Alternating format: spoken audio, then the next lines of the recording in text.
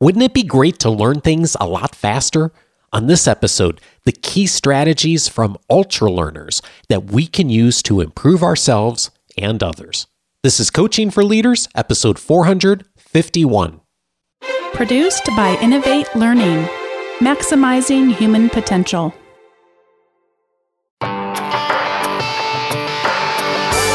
Greetings to you from Orange County, California. This is Coaching for Leaders, and I'm your host, Dave Stachowiak. Leaders aren't born, they're made. And this weekly show helps you discover leadership wisdom through insightful conversations.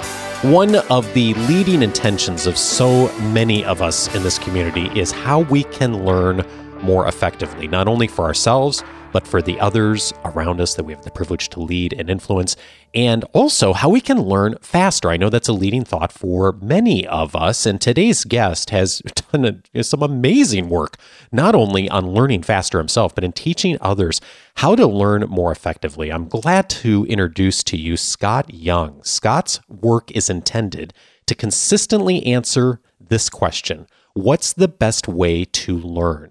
This has led him to take on 2-year-long experiments in learning, the MIT Challenge, where he attempted to learn MIT's 4-year computer science curriculum without taking classes, and the Year Without English, where he worked with a friend to learn 4 languages in 1 year. Scott is the author of the new book, Ultra Learning: Master Hard Skills, Outsmart the Competition, and Accelerate Your Career. Scott, I'm so glad to meet you and welcome you to the show. Oh, thank you so much for having me. So you have taken on some of these incredible learning challenges. Tell me about the MIT Challenge. What was that? Yeah. So my undergrad experience was in business. I think a lot of people listening to this can probably empathize with that. And after I finished my undergraduate degree in business, I had this feeling that I wanted to learn computer science. I wanted to learn computer science because I was interested in programming. I was interested in running business online, technology, all those sorts of things. And I had felt a little bit like I wanted to have this skill and I couldn't get it at university, or I didn't get it at university. And so I was thinking at that time, well, maybe I'll go back to school. Maybe I'll, enroll and get another degree and take out financial aid and this kind of thing and try to get another degree in computer science. But I mean, for a lot of people, if you've spent a number of years in school already, it doesn't sound super appealing, the prospect of going back and delaying your life for another 4 years. And so what I kind of was, when I was thinking about these ideas, I was online and I realized that MIT actually posts a lot of their classes online for free. So they have this website called MIT OpenCourseWare, where they just upload materials from actual MIT classes. So, a lot of these classes, it has like lecture videos and they have assignments with problem sets and solutions. They have even the actual final exams that MIT students take with the solution key. And so I took one of these classes and I was very impressed by it. I was thinking, this is actually a lot better than classes that I paid good money for to attend in school. So this kind of got the gears spinning a little bit. And I was wondering, has anyone ever tried to do something similar to a degree, trying to learn the kind of content of a degree, but instead of going to school, instead of going through the actual institutional approach, just try to teach it to yourself. And so this MIT Challenge project kind of started there with this idea of, could you learn the content of what MIT teaches in an undergraduate degree without, going to MIT, without spending any money on tuition, without really even leaving your home? And so that sort of was the initiation of the project. And I had already been interested in some of these kind of effective learning, effective studying sort of methods as well.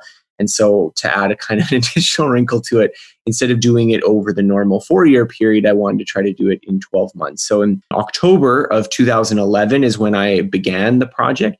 And I finished and completed the last class. There's 33 in the program, 33 classes. I completed the last one in September of 2012. So just under 12 months, which is what I had planned.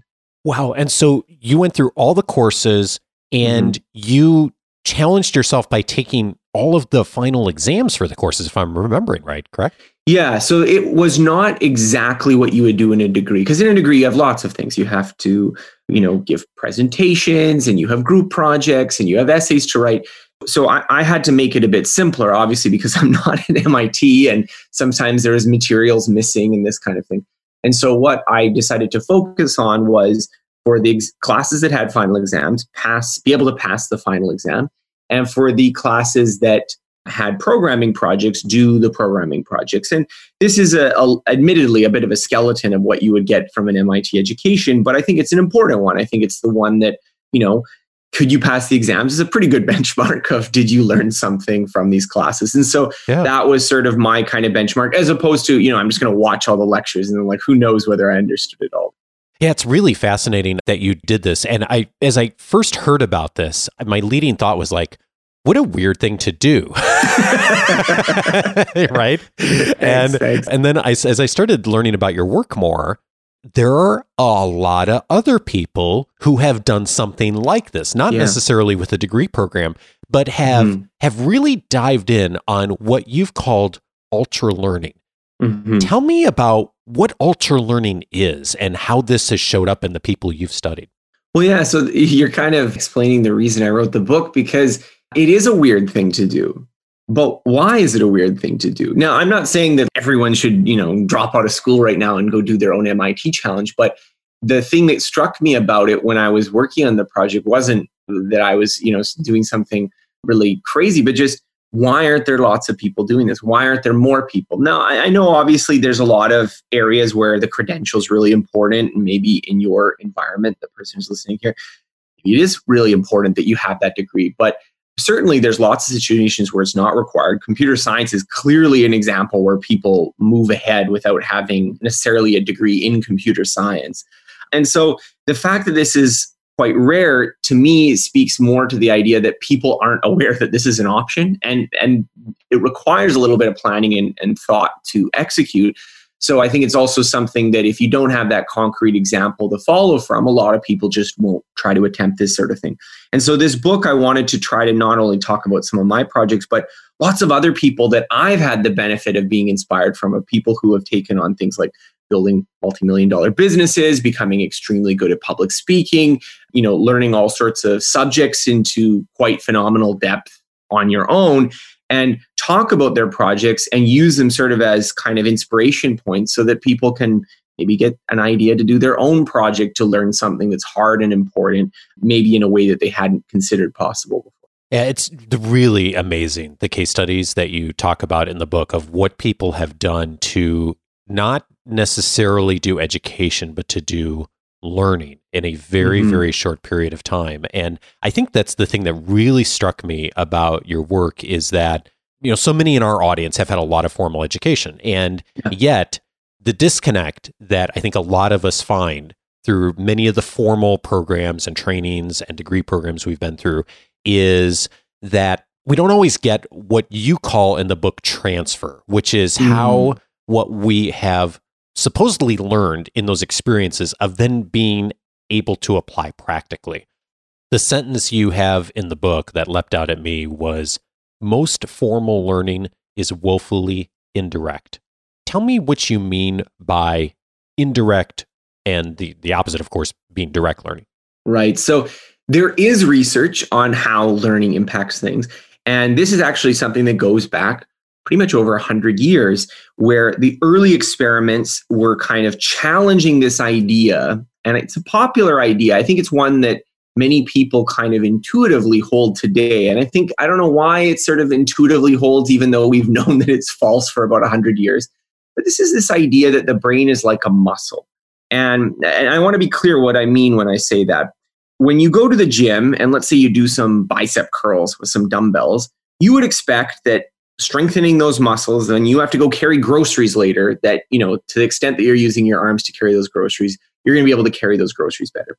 Now, that like maybe lifting dumbbells and lifting grocery bags is not exactly the same, but you see a big guy who goes to the gym every single day, you would expect them to be better at carrying groceries. Now, this is sort of an analogy that we extend to the mind, that the mind is just composed of these sort of discrete faculties, things like reasoning and critical thinking and memory. And these are thought to be fairly kind of uniform things, just like our bicep muscles, that, you do something that practices critical thinking in one area and you'll be more rational in other areas. And this turns out not to be the case. This isn't how the brain works at all. That when the brain learns things, it tends to be quite specific, that you will learn how to do that thing and maybe not that much else. Now, it does get a little bit more complicated when you have layers of abstractions and things that are not necessarily direct skills, but a lot of the early research basically shows this, that if you train someone to learn Latin, for instance, they mostly get good at learning Latin. They don't get good at all sorts of tasks that involve memory or general linguistic ability. And so what this means, unfortunately, is that if you want to start learning something, and if you want to get better at some particular domain, so you're learning business so you can apply it in your job, or you're learning, computer programming because you want to build some app or something like this, then you're going to be much, much better off if you start your learning with a direct connection to the thing that you want to get good at. Not only the exact skills that you want to have. So I use in the book the example of, if you're going to learn a language to have conversations, you should have conversations much, much earlier than most people do, because then you're going to at least make sure that the stuff that you're learning has an opportunity to be transferred relatively quickly, and you can get that kind of fairly near transfer. You don't have to make this big intuitive leap between, where you learned it and where you want to apply it. And so this is sort of the starting point of that. You've identified through your work and through studying folks who have dived in on doing something like ultra learning, 4 key tactics for enhancing directness in learning. And one of them is project-based learning. What does project-based learning look like in contrast to the typical kinds of learning activities we're doing? So the way I would view project-based learning is that you design some project to, and then this could be to do something. Like a clear example of that would be like if you're, let's say, learning programming, and then your project is going to build this little piece of software or something.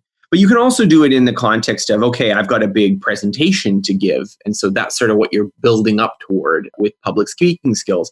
Or it could be, I really want to be able to do this thing with Excel, so I'm going to learn this kind of project for Excel.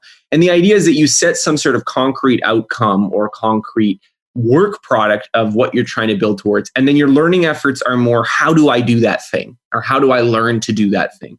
And if you choose the right activity for your project or for your end goal, you end up learning a lot, probably comparable to how much you would learn in sort of a classroom, which is the sort of typical pace where you just take a book and then it gives you a set of lessons. You might cover a lot of those lessons. But the difference is that because you're actually building something, presumably you pick the project because you somewhat care about what the outcome is, you're going to be learning a lot of things that are quite specific to the situation you care about. And I think this matters a great deal for transfer, because one of the reasons I think a lot of the experiments on transfer show difficulties is that to actually use knowledge, so things that you've learned from a book or a classroom, to use it in real life requires maybe a lot of different skills all coming together at the same time. So if you can imagine speaking a language, for instance, it's not enough to just know the words. You have to know how to pronounce them. You have to know how to put them in the right order in sentences, maybe conjugate them, and you have to be able to do this fluently. You have to do this at the speed at which someone else is speaking. Otherwise, communication breaks down. And so the problem is that if you only ever learn vocabulary words, that's not that that's a bad activity to do for learning a language. Maybe that's an essential one. But the problem is that if you only do that, maybe these like 80 to 90% of the other skills that you need in order to actually perform that language are missing. And so you fail at doing that. And so I think if we can understand this in the context of learning a language, we can also understand that in a more abstract context of applying business skills that you learn from your MBA, for instance. Well, yes, there is a certain sense of, okay, like I'm going to take, this SWOT analysis or Porter's 5 forces or this kind of thing. And I have these abstract ideas, and maybe I played around with them with some case studies when I was in business school. But in order to actually transfer that to the situation I'm working with, I maybe need some other skills. I maybe need the skills of sort of really identifying what the situation is, of organizing my thoughts, of being able to test this analysis. So there's other kind of component skills there that maybe aren't going to get trained in this purely academic context, but would get trained in a project-based learning environment. And that's going to turn out to be quite helpful if you later want to be able to use that skill in a real context. And we learn the most when we're struggling with something, don't we? It's so easy to watch a TED Talk or read a book or get an A in a course and to make the assumption that we've quote unquote learned something. And we do have more knowledge most of the time, but it's also very easy to either subconsciously or consciously kind of sidestep some of the more difficult struggles in those situations. Yet when we're actually creating something, or producing something through a project or building something, you can't sidestep the struggles, can you? Definitely. And this sort of relates also to an issue of feedback as well, that when you watch a video or you read a book, most people don't test themselves, right? Like, I think that was one advantage of the MIT challenge, is that there was a test at the end, right? Like, there was actually some sort of, okay, did I actually learn this to some degree of sophistication? And I think that's really important, because for a lot of the things that we kind of casually engage in with learning, there's this new business book, I'm going to listen to it on Audible, and I listened to that book, and you feel really good when you're listening to it, but how much is it actually going to affect your behavior downstream? How much is it actually going to make you a better leader or manager or entrepreneur? And that's sort of a bit more of a question mark. And the reason it's a bit more of a question mark is that even on just purely the issue of recall, which I would argue is, that's a somewhat easy task, just what was in the book, right, is obviously easier than, you could remember everything in the book perfectly and not necessarily apply it, but it's a lot harder to apply it if you don't even remember what was in it. But even on this issue of recall of, could you say what was in the book? Could you say what was in this chapter? Could you say what you learned there? There are lots of gaps. And I think that we often don't test ourselves. We don't actually experience sort of that feedback of, oh, wow, actually, I forgot a lot from that book. And so you can just keep reading more books, keep attending more seminars, keep going to more, have speakers come in and give your office a presentation, and you can feel good about those things. But unless there's this sort of connection to the real world, unless there's this connection to feedback, it's often very difficult to actually know how much you've learned. And it does take a little bit more time on the front end to think about, like, what would I produce, or what would I have someone else produce as part of this learning activity? But I think it's a really good challenge for all of us as leaders, and many of us who have the responsibility to help others learn, is even if it's not the central part of a learning experience or a talent development process, how can we get people to produce something through what they're learning, or they go to a conference or they go to a certification? And if there is not a element of producing something as part of that, like, how can we help people to really come alongside and to actually make something, produce something for the organization, for themselves, so that they really get the practice of applying what it is they've learned? Yeah, and one thing I would add to this as well is that the way a lot of people, I think, naively think about it is that, okay, let's say you go to this seminar and then there's this, brilliant and entertaining speaker that talks all about all these great ideas that are going to revolutionize your organization. You come back and you're pumped up. I think a lot of people would conceptualize that situation as, okay, well, I learned what I was supposed to do in the seminar, and then it's just about implementing it. Just kind of like how in a classroom, like, I learned when the teacher was talking to me, and then when I did the homework, I just sort of showed that I learned what the lecturer was talking about. But I think for most of the skills we care about, it's actually more the opposite, that most of the learning, most of the actual rewiring of your brain to be able to produce results happens during the practice. That the lecture or the content that you consume, this can adjust you along a path. It can give you some methods. It can accelerate that. So I don't want to say that it's useless, but at the same time, if you are omitting that big practice component, you're missing a lot of it. So I think one way of putting this is that a lot of skills are a lot closer to a physical sport, like, let's say, like skiing or tennis, than we realize, in the sense that you couldn't just have someone give you a lecture on tennis and then go to a Grand Slam. The learning is going to come from actually playing tennis. And we understand that for physical sports, but I think there's a sense that our educational system in some ways deceives us into forgetting it, I guess you could say, for skills that seem more intellectual. So that when you are, reading some great business book and it's talking about, some high level abstract concept, there's a sense that you sometimes get, well, oh, this is, okay, listening to it was the most important thing here. And that really, if you wanted to make use of it, it would probably be from practicing. It would probably be from deliberately applying it to your situation and thinking through the consequences and getting feedback and all those sorts of things. And it is really interesting how hard that is. And it is contrary to a lot of the ways a lot of us have been used to learning. I think about when we start our academy groups and make the invitation for people to take on one commitment, a behavioral commitment for 90 days. Often I find myself coaching people on, reading less, listening to less, and focusing more on the behavior.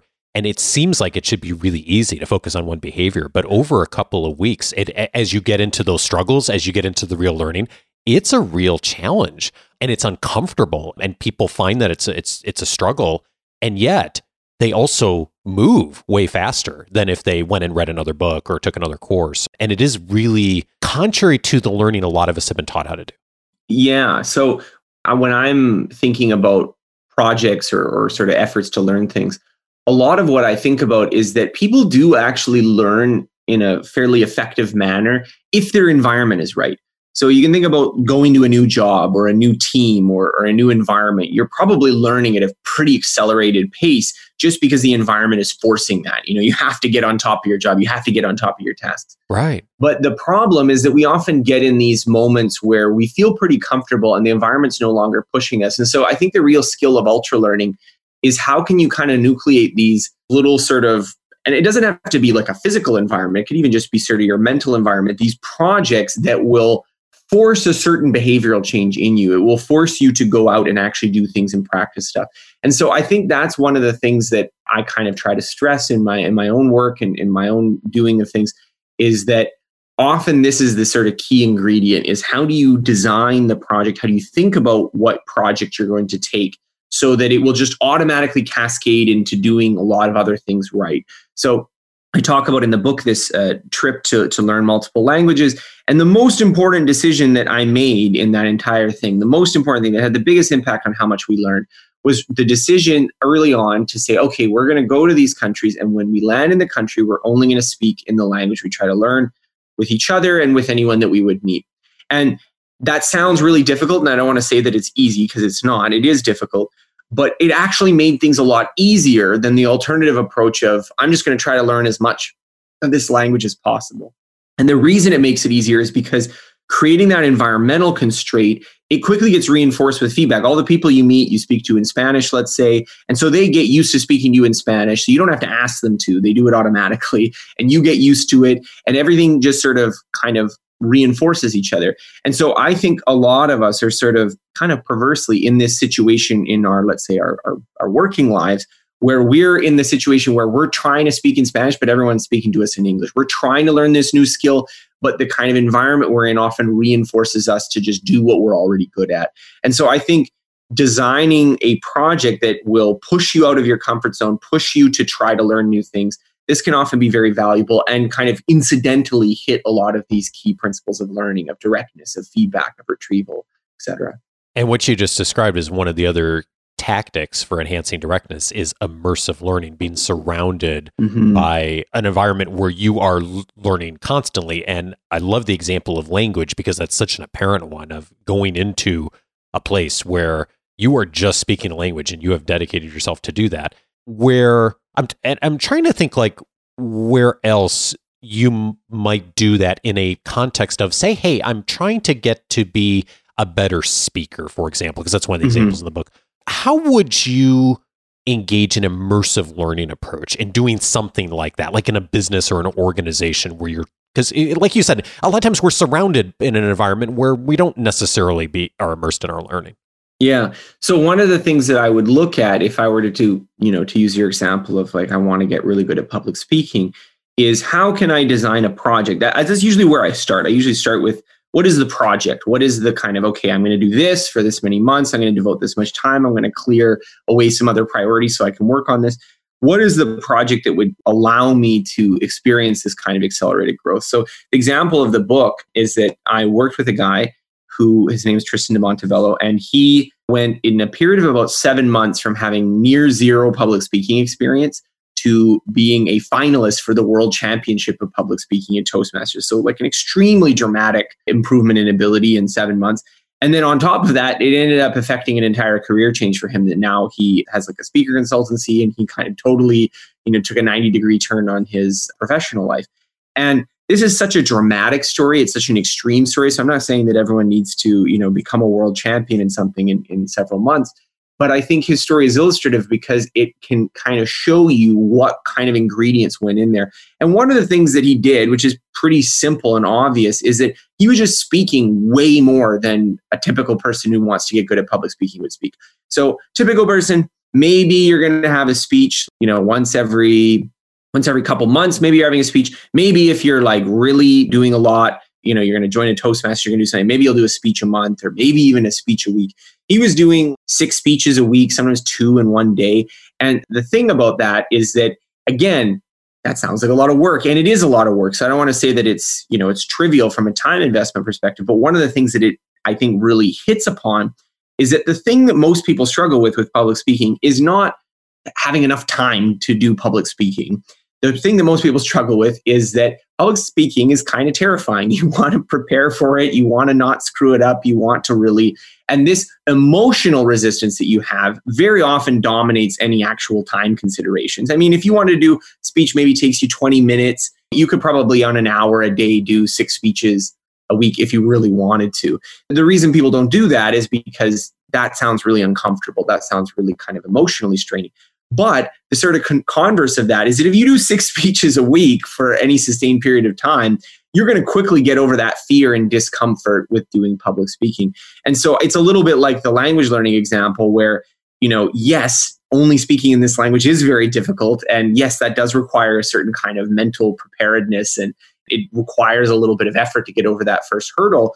But about 2 weeks in, it feels totally natural. Now, you're not going to be fluent in 2 weeks. You're still going to be struggling, but you get over that emotional inertia that keeps you from doing it. So I think that's very important as well, is how you can kind of design projects that they are sort of self-reinforcing in this way, that a lot of the emotional hurdles that you maybe have with getting started right now will just get completely swamped by your own exposure to it in a short period of time. And so I think this is one of the things that can really make a big difference, because yes, learning takes time. Yes, this takes effort. But realistically, even if you were to spend a couple hours a week doing a project like this, it could make big improvements in your life. So I don't think the time is the main consideration. It's more this emotional reluctance we have. One of the other tactics you mentioned is flight simulator. And I think that is being able to enhance directness. And a lot of us are familiar with the pilots going through the flight simulators in order to learn how to fly effectively. How does this show up in other learning environments as creating an experience like that? Yeah, so the idea of the flight simulator approach actually comes from a study that was done comparing different approaches to teaching flying. So obviously we go back to this problem of transfer and directness, and this presents a real problem for skills where you can't actually do it directly at the start. Like, you can't just fly a fighter jet. You can't fly this, $100 million fighter jet when you have no training. Like that's crazy, right? You're going to crash it, you're going to kill yourself, and you're also going to waste a lot of the government's money. And so this is not going to be an approach for learning. Same with, let's say, doing surgery. I don't want my doctor to be, just diving in and just sort of like, well, I don't know how to do this sort of heart transplant, but let's just ultra learn our way to the top. And so I think the idea here is that what this study showed was that the thing that matters when you're trying to create transfer environments, or you're trying to create a practice environment that will have a high degree of transfer to this situation, is not so much all the little details, because you can't adjust and match every single little thing when you're actually working on it. What matters is that what you have to do with your mind, so the discriminations you have to make, meaning you see this situation and you have to see, well, is it this situation or is it that situation? Do I need this knowledge or do I need that knowledge? So the discriminations, and then also the decisions you have to make. So, do I do this or do I do that? And if those things are roughly similar to the situation you care about, you'll get pretty good transfer, even if some of the superficial contextual differences are not. So in the flight simulator approach, what that meant is that if the decisions that you had to make as a pilot in the flight simulator, so while you're flying the plane, you're getting the right readings on your measurements, you're getting the right kind of feedback about, okay, what's happening in the plane, that would allow you to perform well on the actual plane. However, it didn't matter so much whether, it was using HD graphics for the sky, or this had the exact same leather feel for, the particular chair you're sitting in. Those didn't matter quite so much. And so I think this actually makes it a lot simpler to learn skills, because then you can just ask yourself, how does this compare to what I would actually be doing? what would I actually be doing in the real situation? And if it's wildly different, there's going to be potential issues of transfer there. But if it's quite similar, even if it's not the quote unquote real thing, you can often get a lot of benefits for training. So, if you can't go to Spain to learn Spanish, if you can't go on this trip to Mexico to learn Spanish, you can maybe have a Skype conversation. And that's not going to be a perfect situation of transfer, but the basic structures and ingredients of a conversation will remain largely the same. And so you can do the same thing in your own context, where perhaps if you are going to Toastmasters and the reason you're going there is because you're trying to work on a business proposal, but the audience maybe doesn't know anything about your company or your business and they're not going to give you critical feedback. Maybe you could just say, hey, find a colleague who's in your company, say, hey, could you come with me to this Toastmasters? Maybe they're also interested in public speaking, so you can return the favor. And give me those kinds of questions. Give me that kind of feedback that you would get if you were actually sitting in a company meeting where I'm doing this. And so I think that's also very, very valuable too, is that when you identify differences or deviations from the real situation and the thing that you're trying to practice, you can try to add corrective steps to adjust yourself closer, especially if you're worried that the skill might not transfer as well as you'd like to.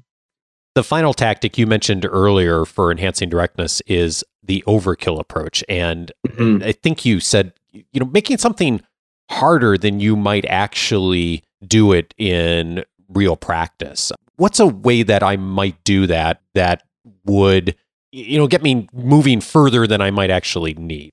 Right. So the idea of the overkill approach is that very often what we're trying to do when we're learning things is that we're trying to perform in some range of situations. So you're not trying to just learn that the answer to a specific math problem is 7. You're trying to, be able to solve a certain category of problems. And I think this is especially true in business, especially when you're applying abstract skills, is that you are trying to improve your general ability to make business decisions, your general ability to, do certain things. And so I think one of the ideas of the overkill method is that if the practice environment you have is kind of strictly broader than the real situation, so you have strictly more examples and there's more degrees of freedom and there's more things that you'd have to learn, then this can kind of make sure that you've covered that. And so similarly, like I was using the example of the MIT challenge, that a lot of the classes, the main benefit of them was sort of understanding an abstract idea. So understanding about computation, understanding about complexity, understanding about these sort of abstract principles. And I do use them in my writing and in my thinking about lots of problems in my life. But at the same time, where I was actually being tested, it is not just, do you kind of get the general concept here, but can you prove it rigorously and mathematically? And that turns out to be not only involve the conceptual skill, but also, an additional layer of math and other little tricks and tools and things like this. And so I think that is one way of dealing with those problems, is that if you construct a challenge that is in some way bigger than the challenges that you face in life, that it is somewhat harder, it is a higher bar, then this can kind of trickle downstream to being much better at the thing that you care about. So Tristan Montebello did not have to go try to compete in the world championships of public speaking in order to just get to be a better public speaker. He probably didn't have to do all that. But by setting himself that challenge and by working towards that approach, it kind of naturally made him a much, much better public speaker, even if his goal was just, to just sort of perform adequately in giving a speech for, a book or something like that. Scott, this is just fascinating, and it lines up so well with some of the principles that we've heard of on the show in the last year or so on retrieval practice and metacognition in the learning. And I love your invitation to us, not necessarily to dive in and do what you've done, which is, take a year and learning a language or going and doing an entire degree, but the principles around ultra learning are just so applicable to so many of us at helping us to do this better for ourselves and better for others as well. So my challenge for everyone listening is, if you found this helpful, is to take a look at the reading highlights from the book. Also to check out the book Ultra Learning, Master Hard Skills, Outsmart the Competition, and Accelerate Your Career. I think you'll find so many of the principles that Scott talks about in the book that'll really help you to accelerate your learning, and particularly if there's a skill you've zeroed in on, that'll help you to become more effective this year in your career, or you're challenging others to do that. Scott Young, thank you so much for challenging us to learn a lot faster. Appreciate your wisdom. Thank you so much for having me.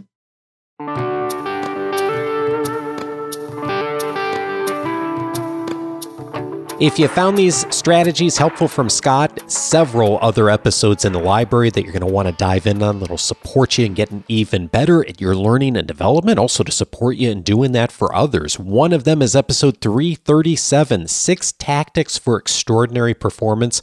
And that episode, we did a deep dive with Morten Hansen on the research he's uncovered of how people are learning and doing better within organizations. And specifically, we talked about 6 tactics that can help you to learn.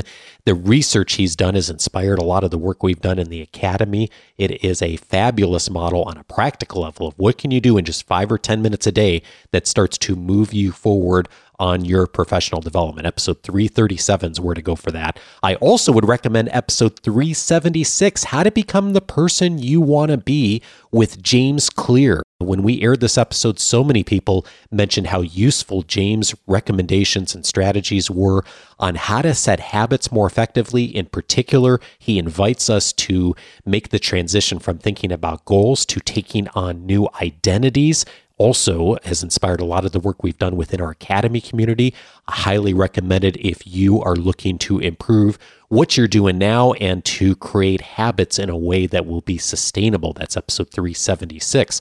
Also, I'd recommend episode 414, Permission to Be Yourself, with Bar Schwartz. I just caught up with Bar recently. She's one of our Academy alumni, and Bar is doing incredible things in her career, and she has been utilizing the strategies from Morten Hansen and James Clear over time, and she talked in detail about it on episode 414 on the Saturday cast of how she began a writing habit of just 5 minutes a day, eventually turned it into a book, and now it's generating all kinds of fun things happening in her career.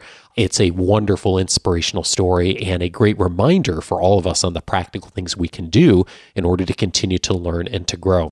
And then finally, I'd recommend episode 437, How to Know What You Don't Know, with Art Markman. That is metacognition.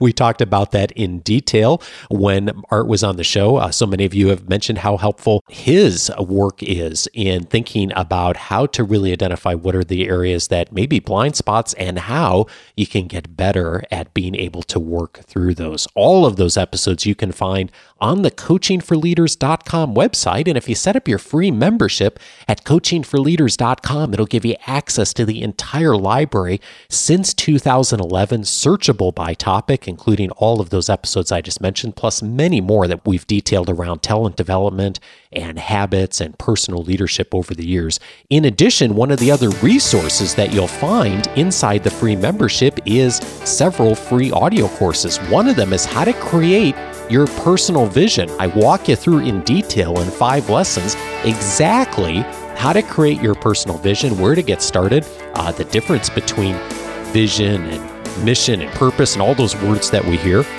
Dive in on that. It'll be really helpful to you if you haven't done that before. All of those you can find inside the free membership. Just go over to coachingforleaders.com and set it up. Next week, be sure to join me. John Maxwell is going to be on the show. He will be teaching us how to motivate leaders. And nobody knows that better than John Maxwell. He'll be teaching us some of the key strategies to not just motivate people, but motivate leaders. Don't miss it. Have a wonderful week and see you back next Monday with John Maxwell. Take care.